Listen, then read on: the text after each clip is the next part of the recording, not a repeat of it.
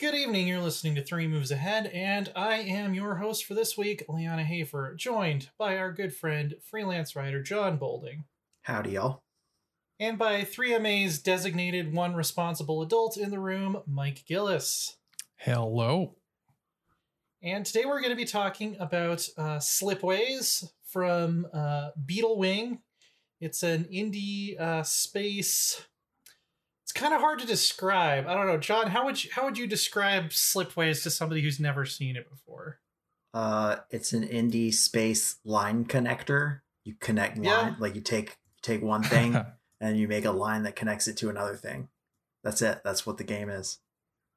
Pretty much. But beneath that very simple concept, it is a logistics game, and it's an economic strategy game, almost in the vein of like a board game, where it has pretty simple rules, where any given planet, you pay some money and you colonize it, and it takes an amount of time, and you have a limited amount of time before the game is over, which is effectively like turns in months, right? And then the planet needs some stuff, and it produces some stuff. And so you're like, okay, so you're gonna make a net. So you've got an Earth-like world and it needs food. Okay, so you colonize a world that produces food and it needs robots to produce food. So you go to a third world that's gonna need people to produce robots. And you're like, oh, okay, perfect. So you make a little triangle. And then you sort of fractally spiral out that empire into the galaxy as efficiently and powerfully as possible. It's fundamentally a score chasing game about getting the best, highest score you can. And then it layers on all these complications on top of that, like different powers and technologies that you can research and purchase to do different things. Oh, you can make your little lines between planets longer. You can make repeaters that split a line from one planet to another to instead go to two different planets. You can build orbital habitat things so that you don't have to worry about finding habitable worlds, so that you can exploit mineral resources or what have you. It does so much different stuff all at once, but it is fundamentally like a collection and matching game where you try and find the pattern that works best. But then from that concept, it really spirals out into some pretty inspired design spaces. Yeah, we've been talking about this game for a long time. We've actually been trying to get this episode recorded for like, I don't know, a month and a half, 2 months or something like that. Altogether too long.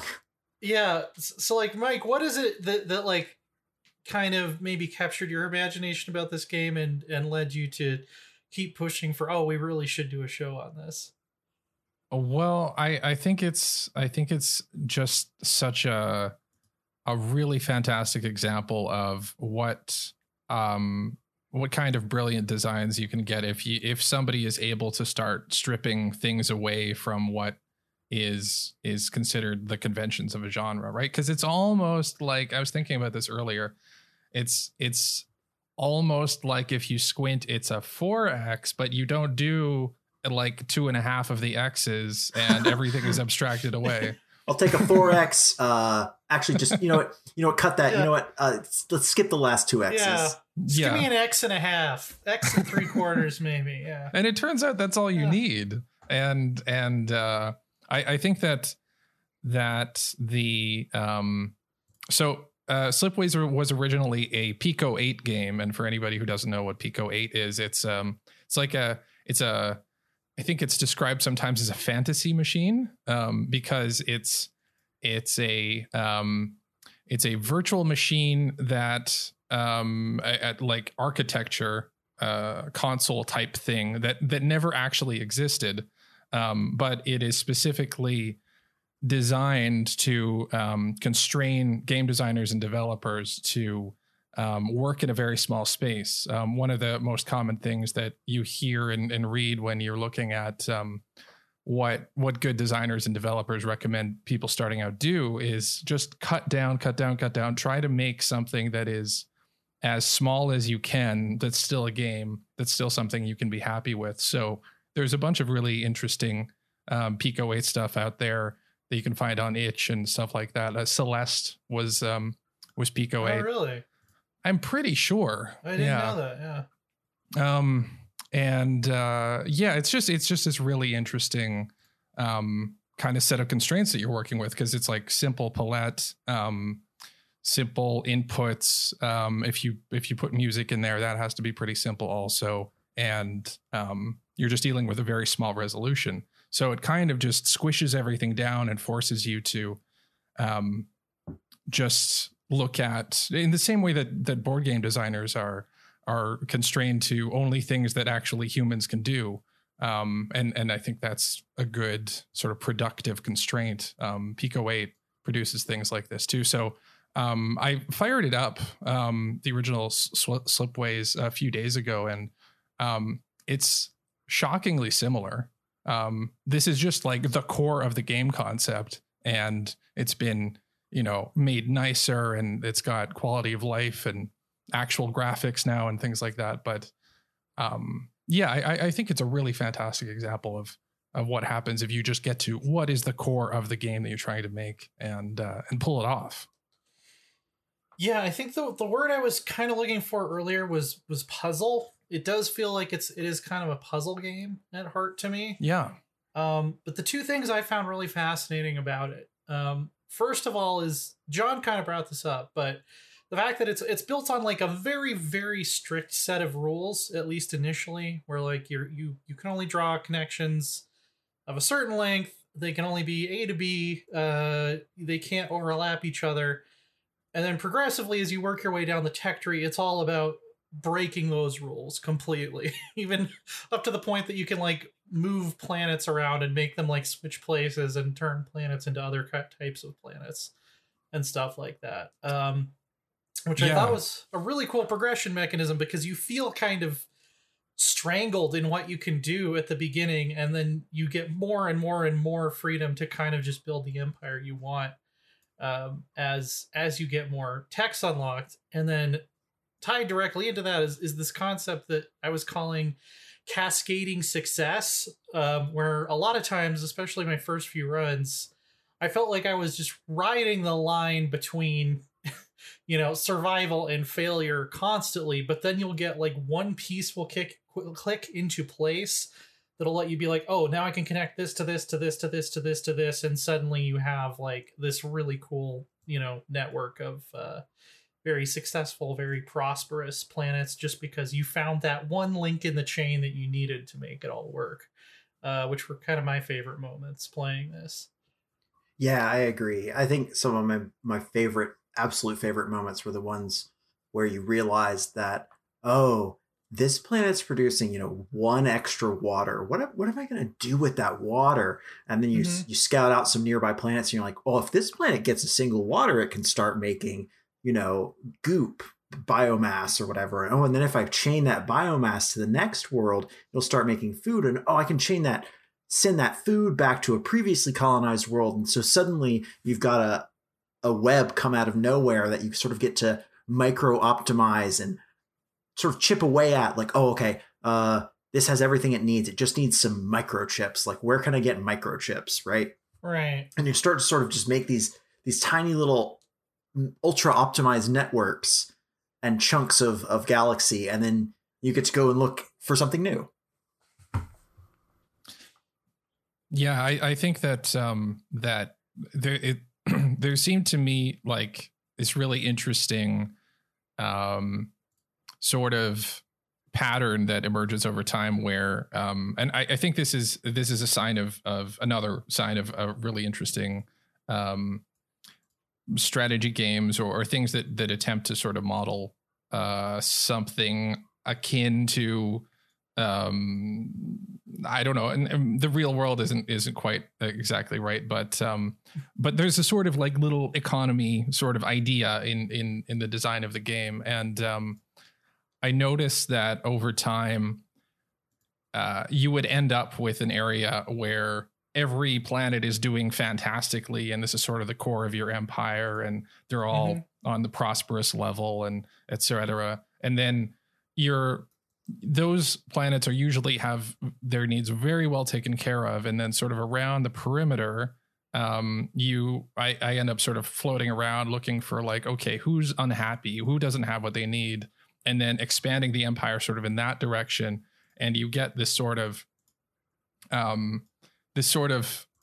terrible blobbing of late capitalism kind of thing, where it's like, okay, I had like maybe a good intention where I was like, I'm going to make this one world a little happier by finding some place where they can get water shipped in from, but I can't get it shipped from the core of the empire because that's all getting used. So I have to extend the periphery outwards into crap. And now like my core is expanding, and it seems like a really interesting microcosm of how that kind of effect happens in reality, even though the mechanics that you're playing with here are just incredibly simple, but there's just enough optionality to how you can link things up and where you're searching for the next resource and things like that, that it feels kind of pretty organic to me.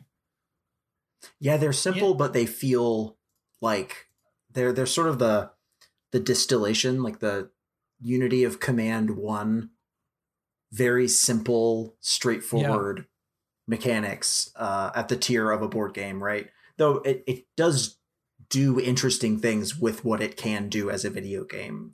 There's all kinds of things in this that would never work in a board game. But much like sort of XCOM 2012, it works on paper, and then you can sort of scale up complexities that are strange and fascinating based on the capabilities of a computer, right?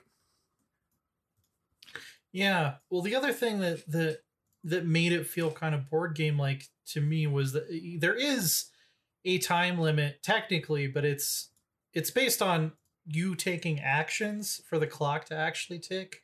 So once you do have a huge empire, you can just kind of like scroll around and just kind of be chill and think about, okay, should I expand in this direction?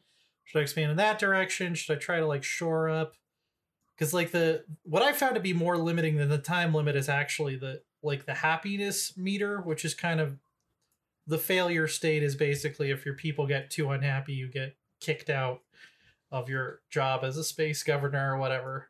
So, as you're expanding, you have to keep your planets above a certain level of approval or something like that to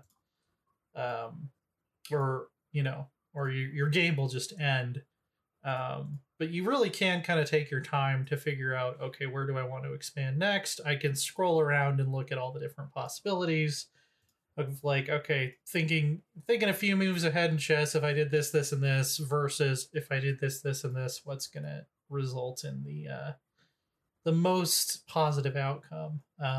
So I think it's a good like game if you want something that's going to challenge you a little bit mentally, but you're also like not wanting to deal with the stress of like a war in, a Paradox game or like a big, 4X or something. I think it's great for that. Because there's lots of interesting decisions to make, but the pressure moment to moment is not really that high. You can really think it through.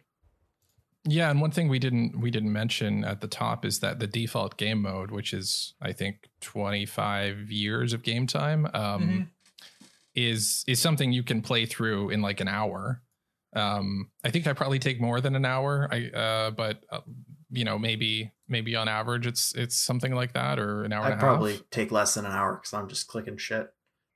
Yeah, it depends on how much you know what you're doing. My first couple of games definitely took longer than that. Well, my first couple of games I got voted out within like the first 5 to 10 years, but then the weird thing is it doesn't tell you all of these ways that it's going to let you break the rules later, which creates this really interesting like where I'm thinking in a certain way and I'm like, all right, I kind of get this now. I kind of get what we're doing. I'm be really careful, and I'm going to send a probe out to this area and hope that I find what I need. And then I'll unlock this technology that it's like, nope, we're just going to rip everything out and new rules. We can beam, we can shoot slipways through, gateways now and make planets switch places using quantum bullshit. And now we're building an entirely new world here. It's almost like when you unlock better roads in like Cities Skylines or SimCity, and you decide you're just going to bulldoze everything and remake your city with better infrastructure in some ways. Best intentions. Oh yeah, of course. Yeah. Yeah, no, I think that unfolding of sort of power in the game is really great. I mean, the first time, or I guess the first few times I played it, because I didn't get all the way to those techs right away, but I think it's really great that sort of subtly in the background, every time your empire size grows to a new tier, the music intensifies a little bit more and gets more instruments and things like that. And at the same time as that's going on, you're unlocking these new technologies. And like you were saying before, right, you feel so constrained at the beginning with like, okay, well, geez, every month has to count. I don't have a lot of money. Where am I going to put this probe? Whatever. And then you get to the point where you can swap planets and it feels like you are suddenly like, you've just taken the spice. Yeah, exactly. Yeah. And I just think that's really fun. That's a really good feeling. It is. It absolutely is. And I like that it's very build based. Like so you've got this, there are 5 species in the game. Each species has its own suite of technologies available to it that sort of get scrambled up to a certain degree and put into this big, your tech tree. And then in and of itself, each species has a couple perks you can choose from. So each run you pick 3 species to form your council, and then you pick 2 of those 6 perks. And you've got all this technology out there. And so you can sort of mix and match and decide how you want to build. So you can be like, okay, this game, I'm really like, I hated not having enough money last time. So I'm going to go for these traders who are really great at money. And I'm going to try and parlay that money into this other race that can build all these cool structures, but they're really expensive. So I'm going to try and see if I can make that work. And then you hit this random seed button a couple times and now you're off to the races. And it's really satisfying for a bite-sized experience. It takes like an hour. Yeah. And some of them have like pretty crazy in-game stuff too. I think one of the races you can eventually basically like transcend your entire population and like turn everyone into like higher beings or something. Yeah, like so that. like one of the major things that Lynn was talking about earlier is like there's a happiness meter, and one of the biggest sources of unhappiness is, the 2 biggest are probably unemployment and resource shortages. So like if a planet isn't getting something it needs, people will get unhappy. And then unemployment. So if you have the little human ticks, the like critters, the living people pops or what have you, if they're not doing something, you can get booted from your job for that, which makes a certain amount of sense, right? But the cool air quotes thing about it is that it really gives you impetus not to expand meaninglessly, right? Because like if you there's a penalty too where it can tell if you're just giving people bullshit jobs. Like if you're just sending them off to a random remote planet to like, yeah, mine that ore, guys. We really need you to mine that ore, but you never do anything with it. You get a penalty for that eventually. But one of the cool things is like, yeah, one of the species has the like ridiculous send people through ascension gates into the next reality if they become bored of their existence upon this plane, right? Yeah. And that's a way to get rid of your population unhappiness or your excess population, which is really hilarious and really satisfying. Yeah, and there's other techs that let you replace people, not care whether you're using people or robots for things. Yeah. And vice versa, right? There's an artificial intelligence that makes robots work as people, and then there's like a cybernetics that makes people work as robots, and that's like a really great little duology. Those sort of flexible things. I really love how many little levers there are to tweak and how many powers you might get access to, and trying to time when in the game playthrough you're going to get. I'm terrible at this part of the game, but I'm sure there are people who are good at it. But being like, oh, I need to make sure I'm getting enough research income so that I can get this cool tech that I want at the right early enough to really build my run around it.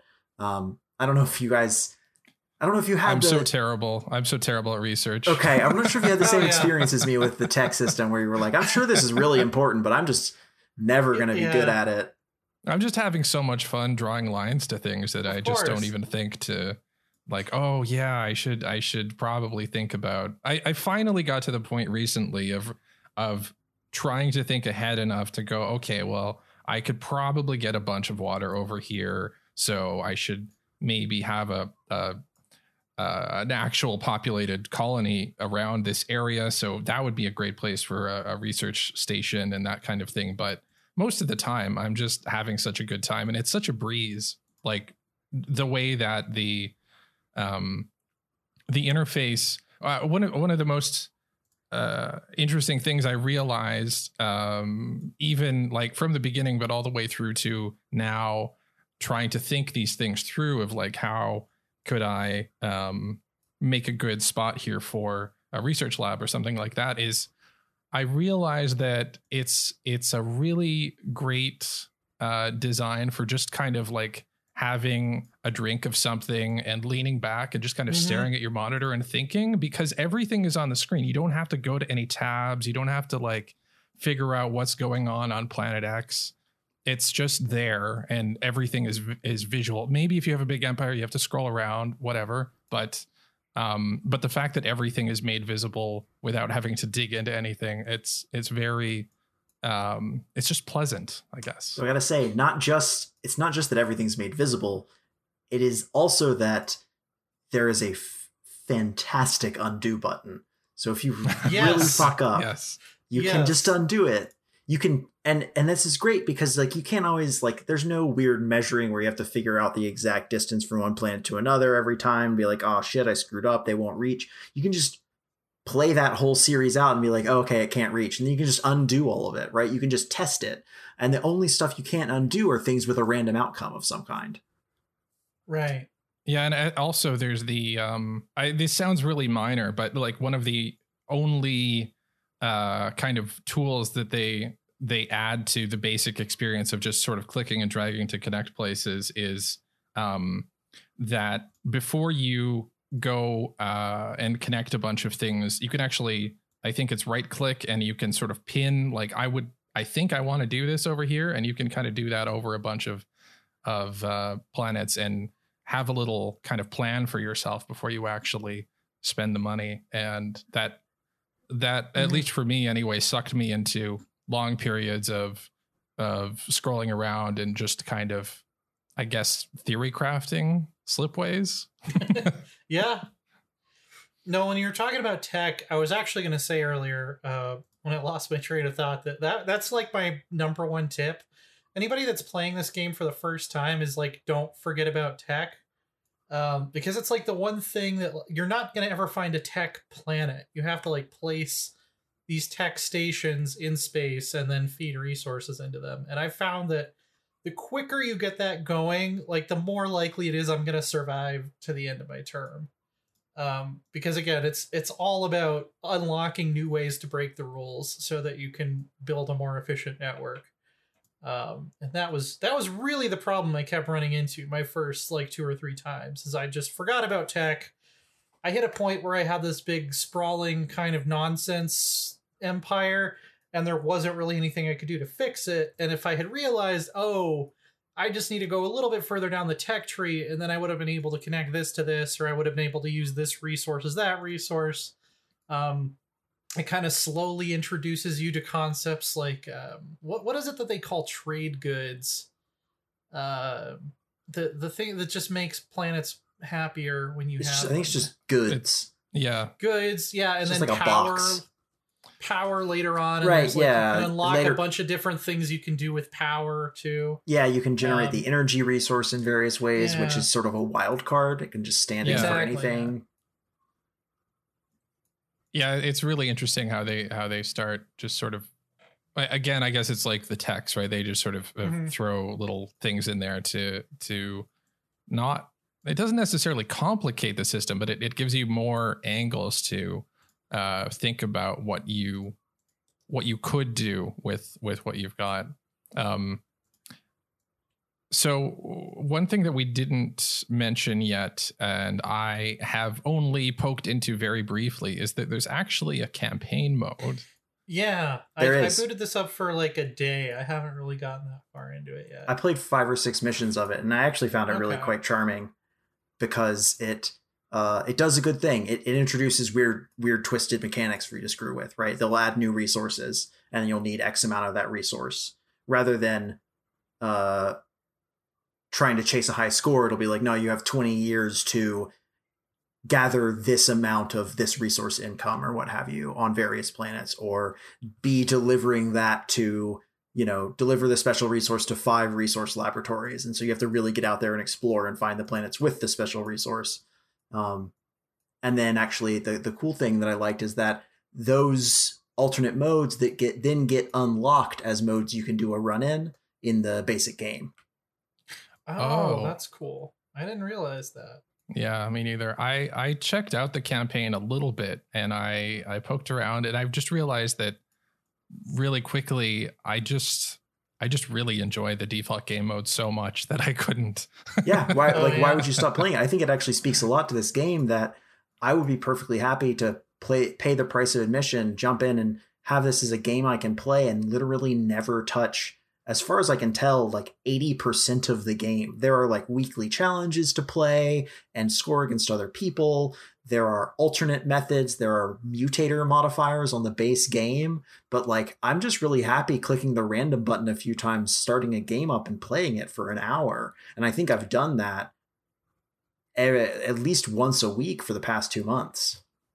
Yeah, no, absolutely. And when the mutator stuff unlocked for me in the when you're setting up the default game mode, you actually get a map of the galaxy, and it doesn't really matter actually where your thing is, but it shows you a location of, okay, you're going to be over here, and here are if you've unlocked some of the mutators, then those mutators can show up on that screen, and you can see what kind of,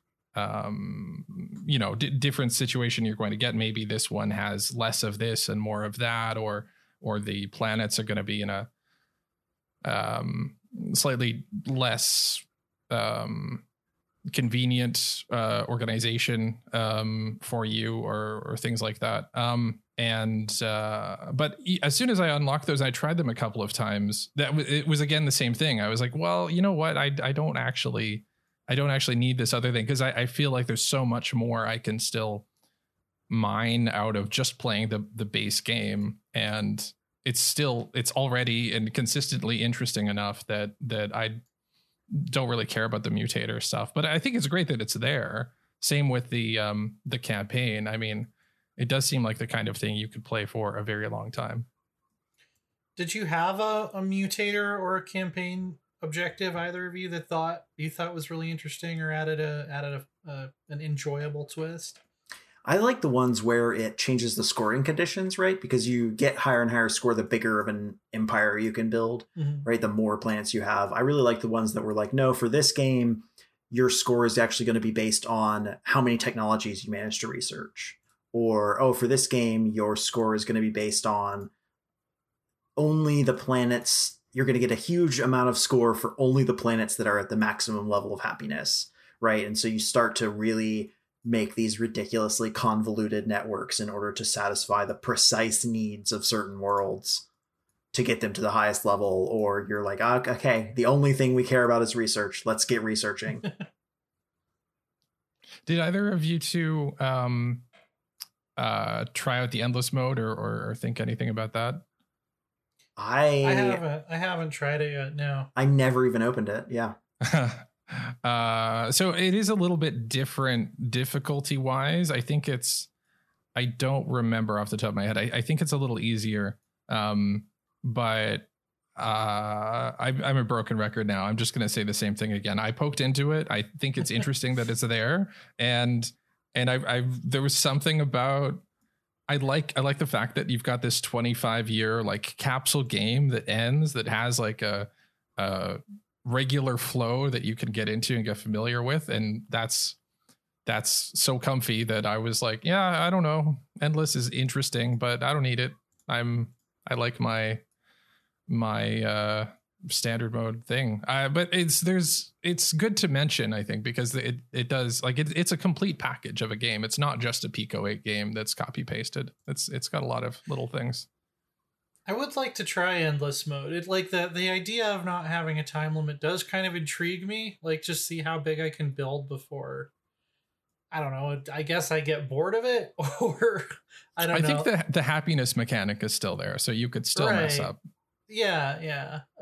It seems like it. Yeah, I guess that could be a thing. It seems like happiness becomes less of a problem the further I get along in a campaign. Usually, I feel like it's the kind of thing where eventually you build yourself enough accidental blind alleys that you'll just get that like, oh, there's 1% happiness here, and there's absolutely no way I Yeah. can ever get that to go away or what have you.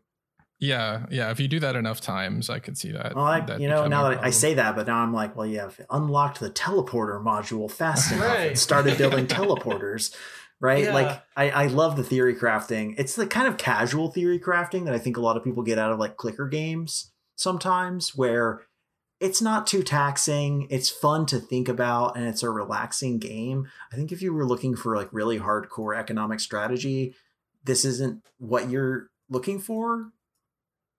I don't know Maybe. though. I Except think like I've been if you- playing on challenging, Okay. and I feel like it's a perfect descriptor of what it is. Okay. I think you can have lots of fun with this as a casual game. I think you can definitely treat it as a hardcore game as well. I'd say- I lose a yeah. lot. Yeah. I'm curious about what if there's anything you think of as being bloat, right? Like what in this game feels unnecessary? Sometimes the tech system felt like an unnecessary complication. Like it was much more interesting to try and satisfy the needs of planets than to effectively find a way to redistribute excess resources in such a way and in such concentrations that I could research them in a tech lab. Yeah, no, I agree. I think it's the thing that has the most friction around it. And I think that's why it's easy to forget about too, when you're just kind of in the groove. And it's like, why introduce this other thing where I have to drop this in here and figure out where that goes. And usually I'd end up with just kind of like really crap research stations, but I just kind of shrug and move on. Yeah. Yeah. Like it feels like an addition on just a core system that works. On the other hand, like maybe you have to have one source of like friction in there to make it actually gel together. Maybe that's like a healthy friction. I don't know, but it would be interesting if there was a mutator that turned tech off. I was gonna say that would be a challenge I would be very interested in trying out. Is just see how big you can build with no technology upgrades. I feel like you hit dead ends pretty quick when you try to play that way. Like you'll hit within like the first 30 minutes or so. I feel like a point where it's like, yeah, I don't have the resources I need and there's no way for me to get them. So I guess this is the end. But yeah, it would be an interesting challenge for sure. I don't think that for the most part I felt like the council races were like super meaningful, at least in the early game. I feel like I would forget that those bonuses existed until I felt like I defined my play style around whatever really? council race perks I was picking. Yeah, I would always try and sort of synergize it. Like I would maybe that's why I'm bad at this game. Well, this might be why I'm bad at this game. I'm not sure which. Yeah. It might be why we're both bad at this game. Anyways, I liked doing stuff like, okay, I'll pick this one that this council race is going to get free tech points every 4 planets I research. And then this one is going to give us, or 4 planets I discover. And then this one's going to give me money for every planet I discover so that I've got a basic constant free stream of probes. And then sending my free probes is going to generate tech points. What about you, Mike? Did you have a council race that you really liked, or were you not as hot on him? No, I think I don't think I have a favorite one. Maybe the big burly miner guys. I don't remember all their perks, but I think they have some pretty good ones, and I ended up having them probably on board almost every time. But Yeah, I think some of the perks are super strong. The thing that I guess in the same way that research kind of feels glued on a bit, so do the tasks that the council assigns you. Yeah. Yeah, absolutely. I ignored those most of the time, honestly. Yeah, like they were things where they would pop up and I would just kind of squint at them and go like, I'll probably accidentally do this one and this one. Yeah, So exactly. I hope these are good choices. And then I kind of didn't care. Man, I mean, the thing is, that's like me doing my finances every month. God, I hope these are good choices. They do come into play when there are these like remnants of technology that are floating around the map. And if you have a spare pop, you can link up with one of these remnant things. And then you have a bunch of decision options that are unlocked if you complete one of the tasks assigned to you by the council earlier. And those can be good. Like those can be things that now this remnant has turned into a place that generates 2 goods, which is huge if it's in the right location, and things like that. So I did like that loop. I just wished that the tasks were less. I don't know. It feels like the Slipways equivalent of like go kill 10 wolves. It is. It's very kill 10 wolves, and it can sincerely matter too, right? Because it unlocks those forebearer ruins, I think is what they're called, station options based on what you get. I totally agree with you on that.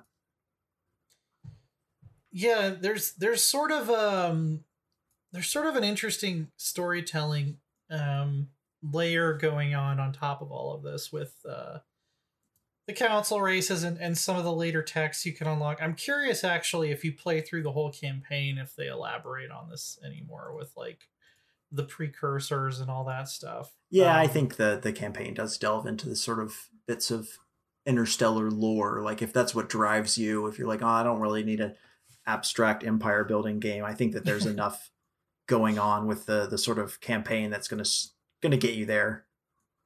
Right, but even in like free play, there, like the council races all kind of have a personality.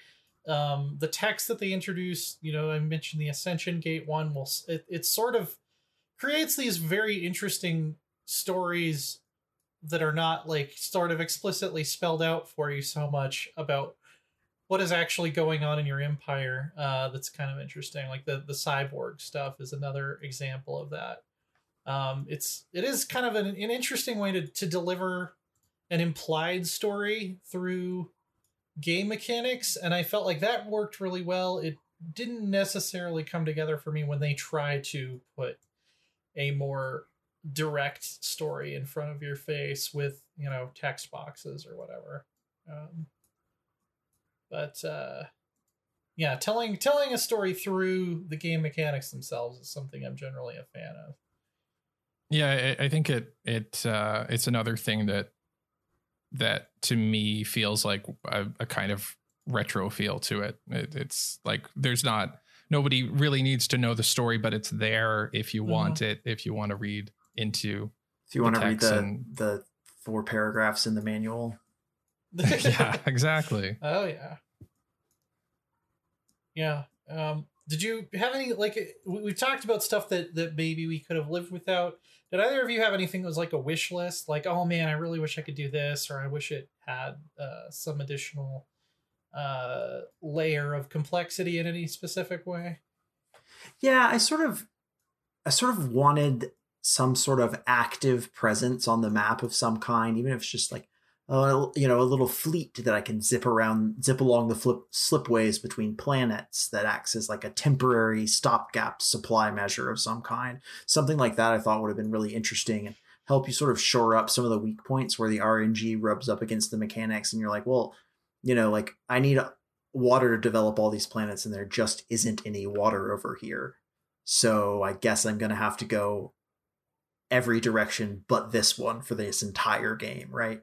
Those sorts of funny spots. I think it would be nice to have something that sort of more represents you personally and your influence specifically on the empire you're building. I don't think I would like that. I feel like there's something I really get a kick out of from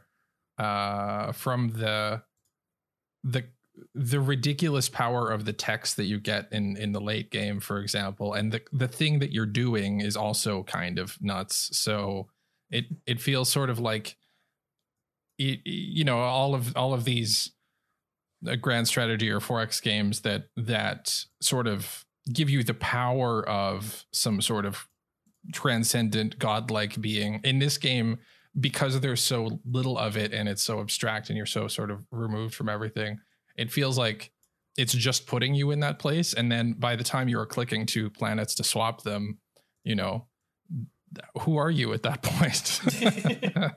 Yeah. I was kind of fascinated, not necessarily that I would want this to change, and maybe it does in the campaign if you play far enough. I was kind of fascinated by the lack of any kind of like conflict. Like, you never have to build like a shipyard or like have like, oh, I need to send people here to turn them into soldiers and to send soldiers to, you know, maybe fight off, you know, aliens or something like that. Maybe a mutator like that would be interesting to mess with. I would caution against that idea, frankly, simply because I think part of the richness of this game is that it is a non-violent 4X, which is so rare. I agree actually with you on that, which is why I'm kind of split on it. Yeah, I think it's really fantastic that it's just purely about the X and a half that I like. My favorite X and a half. Exactly. They took the best X and a half. Yeah. No, I totally don't want to make it like, oh, every strategy game should have combat. I think we need more strategy games that don't involve combat, actually. So yeah, it was interesting to me that in this big galaxy you're exploring, that never really comes up. It's about making your people happy more than anything. I think it's because no one wants to fight the creepy bug cyborgs. Could be. They're like green, and sometimes when you colonize a planet, they'll be like, one more step upon the path to galactic domination. Yeah. Like, I don't. I'm not sure. So... Are we the baddies? What is this a council of exactly? Yeah, exactly. Maybe more upfront information about the ways that eventually you'll get to break the rules, but that was kind of cool to figure out on my own too. It's just the first couple times I played this game, I bounced off of it, and it's because I didn't realize what it was going to open up to be eventually. It just felt like deep space starvation simulator. Yeah, I totally agree with you on that. It is sort of a rough first few dozen hours, not dozen, actually. First few hours. Yeah. I would have liked to have known that, eventually you're going to be able to kind of break the rules, and it's not going to be just shooting probes off into the edge of your vision and hoping that you find some water or something. Stick with it if you didn't quite click with it the first time, because I definitely didn't. And there's it definitely turns into a different game the more technologies you unlock than it is at the beginning. And when you get to things like energy and getting planets up to higher levels of development, terraforming worlds is super cool. Mm-hmm. That stuff, and like also like transforming the world types from one thing to another, and building the like I always find the part of the game where I almost always play with one of the council races that gives you the slip relays, which are just like a repeater station. Those are really good. Those are really, really good. Yeah, and then for some of them, you can upgrade them so that they split into two directions, right? Mm-hmm. So you can have like a single connection coming from one world to supply two other worlds. And I really love the part of the game where I would unlock those slip relays, and then I would go back across my entire empire and find XX resources that I couldn't previously bounce at an oblique angle to get them to another world, because otherwise you have to build them in. When we're saying like this is a game about drawing lines, they're literally straight lines, and if there's something in the way, you can't transport goods between those two worlds. And then suddenly you have the ability to bounce things at like a 90-degree angle, a 30-degree angle, a 120-degree angle, like all kinds of crazy directions. around other worlds to get them to where you need them to be. Like, I loved that secondary wave of optimization. That was like my highlight of every game I played, was this moment where I was like, and now I get to reuse everything I wasn't using before. I get to redirect supplies to be in a better spot. It's really satisfying. Yeah, I was gonna say, one of them you actually eventually can cross the streams if you get a certain tech too. So. Yeah, and that certain tech can hook up to slip relays, if anybody didn't realize that, and that's very fun. Yeah, totally fun. Yeah. Yeah, I guess it, like, that initial frustration I felt was a lot of it was feeling like I was stuck with the bad decisions I had made early on. And you're not necessarily stuck with those because you'll open up new ways to make bad decisions.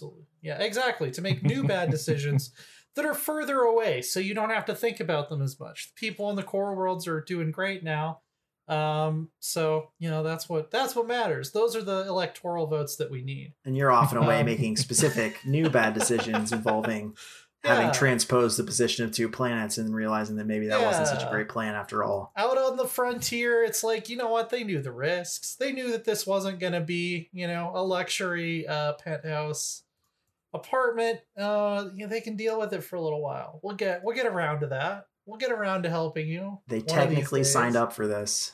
Yeah. Mike, would you recommend this game, and who do you think it's for?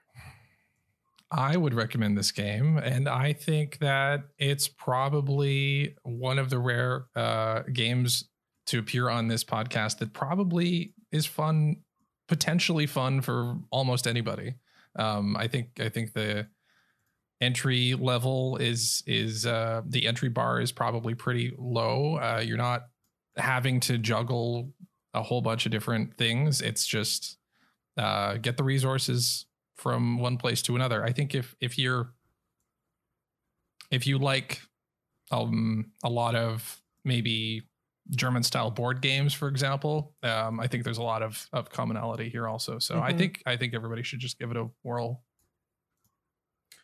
John, do you recommend Slipways, and who would you recommend it to in particular? I would. I'd recommend it to anyone who's interested in sort of a puzzle-like strategy experience of any kind, an optimization-based game, an economic one.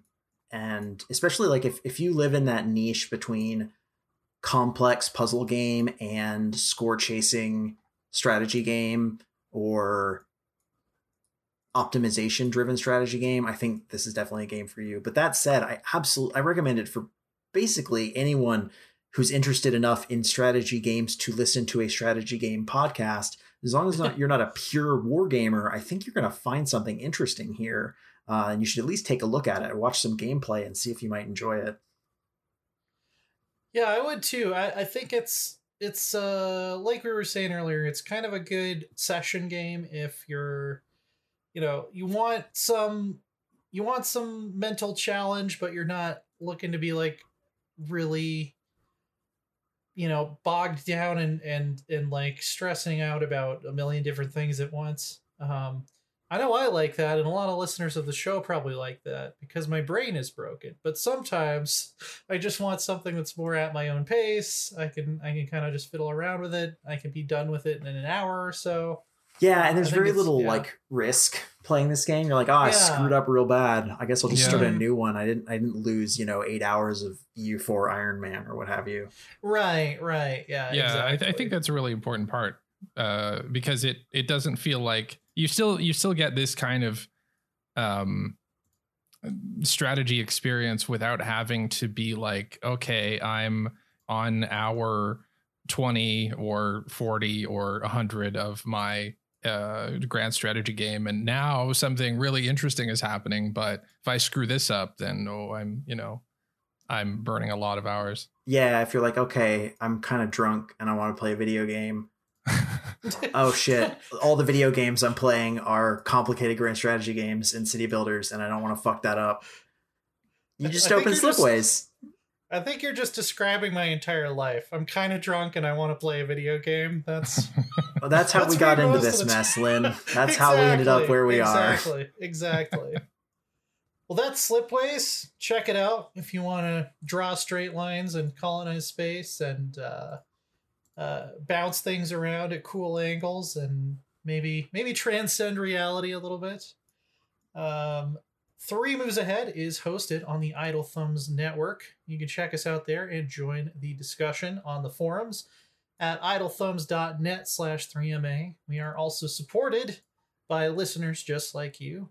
If you would like to become a patron of this fine establishment of podcasting, you can go to patreon.com/3MA. And our social media on Twitter is at 3MA. Easy to remember. Good stuff. We will be back next week with another episode. But for now, for John and for Mike, this is Len saying good night. Also, this episode was produced by me. Have a good one. See you later.